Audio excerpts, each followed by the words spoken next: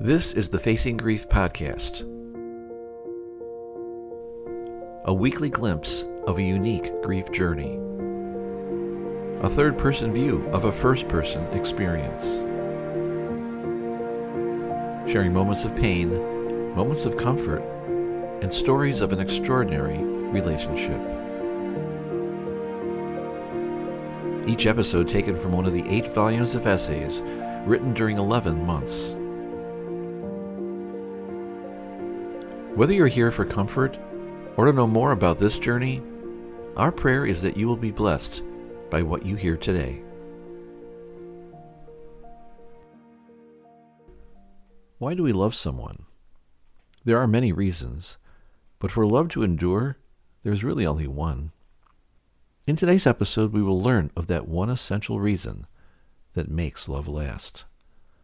From Volume 4 Signposts, Day 102, this is essay number 6. Why do you love me? Why do you love me? Written Friday, November 22nd, 2019, Day 102, evening. One of the constants towards the end of our extraordinary relationship was Joanne's frequent question to me, why do you love me? In one sense, I thought she always knew. I know I did. But I was on the one side of the equation, and she was on the other. It is difficult to know someone else's heart. I just knew that we came together in the most extraordinary way, as I have written in previous essays. My answer to the question always seemed to perplex her. I knew she was always trying to figure things out, but our love, after all those years, was something that seemingly mystified her. I don't know if my answer ever satisfied her completely. It was as clear to me on that first day as it turned out to be on the last. Sure, as humans, it wasn't the same intensity as at the beginning. When you are 20, you just cannot be the same person you are when you're 60s or 70s. But to me, one thing was the same, at least to me. And that thing was the bond that was created between us at the very beginning.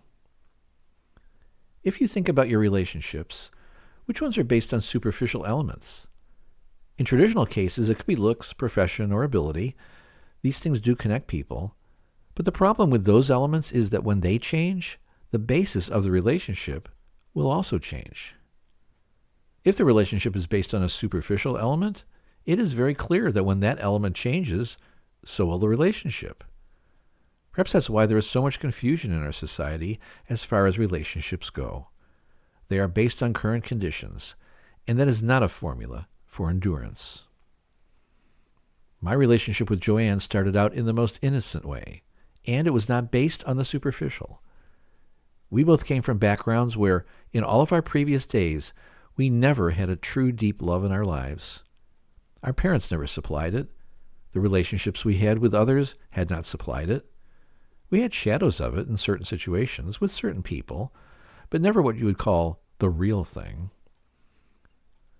So when our innocent interactions began to connect us in a way we were not even perceiving was taking place, we started to experience something we had never experienced in our lives before. Someone actually caring about us in a deeper way than we had ever known. Our intentions were never to pursue anything other than a cordial, friendly relationship. She was fun, a little flirty, but that was her instinctive nature of reaching out to everyone to try to find a connection. I was so inexperienced in relationships that I had no idea what I was doing. I only had an idea that I was encountering something that I had never encountered before. As time went on, these encounters took on a life of their own. We were connecting on a level that we even didn't know or grasp.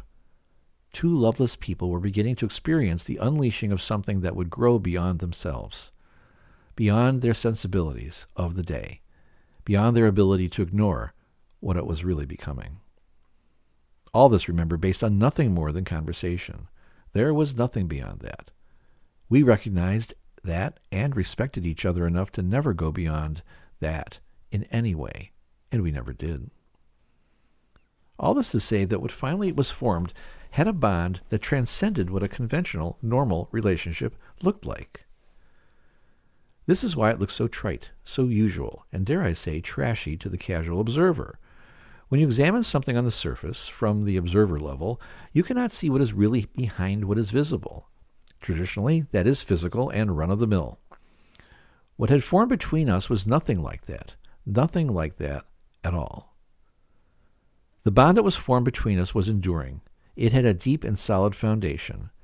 We had replaced the emptiness in both of our lives with something so concrete, it filled that void with a love that is even now difficult for me to explain or quantify.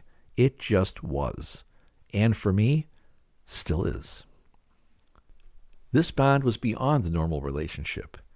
In addition, the volatile situations that would be unleashed in our early days together by what was built between us would only serve to solidify that bond even more.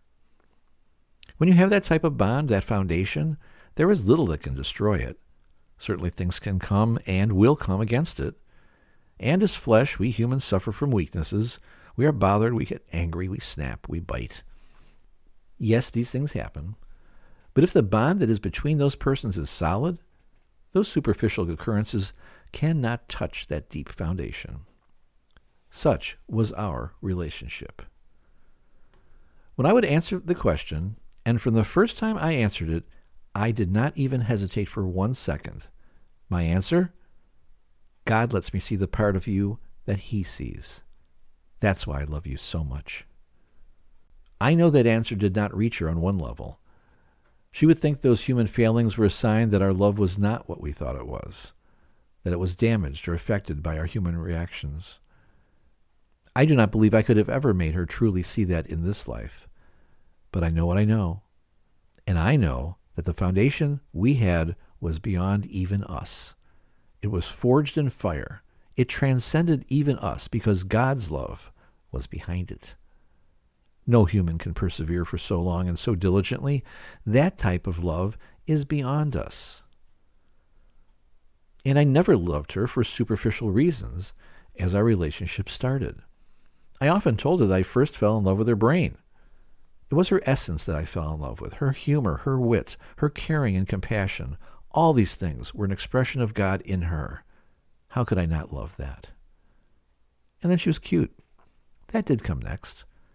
But it was always second to what we had before. I hope that within me she saw the same. From that day in that new apartment when compassion and caring for her washed away any other thinking that I had and led me to tell her that on that night I would never leave her to be alone and to suffer by herself. At that point we entered something beyond special.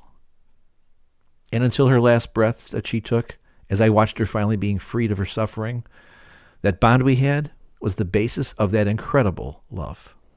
A love I will always have for her and long for you, the reader of this essay, to appreciate like you would never have before. I only pray that in your life you have your bond and know, like I have finally learned, God is at the center of it.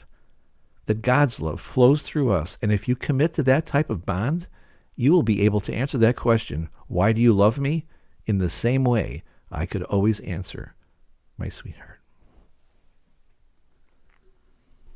Going beyond the superficial, the common, the trivial, is the way that makes love last. And when you can see what God sees within the person, you have been blessed to receive a gift beyond measure.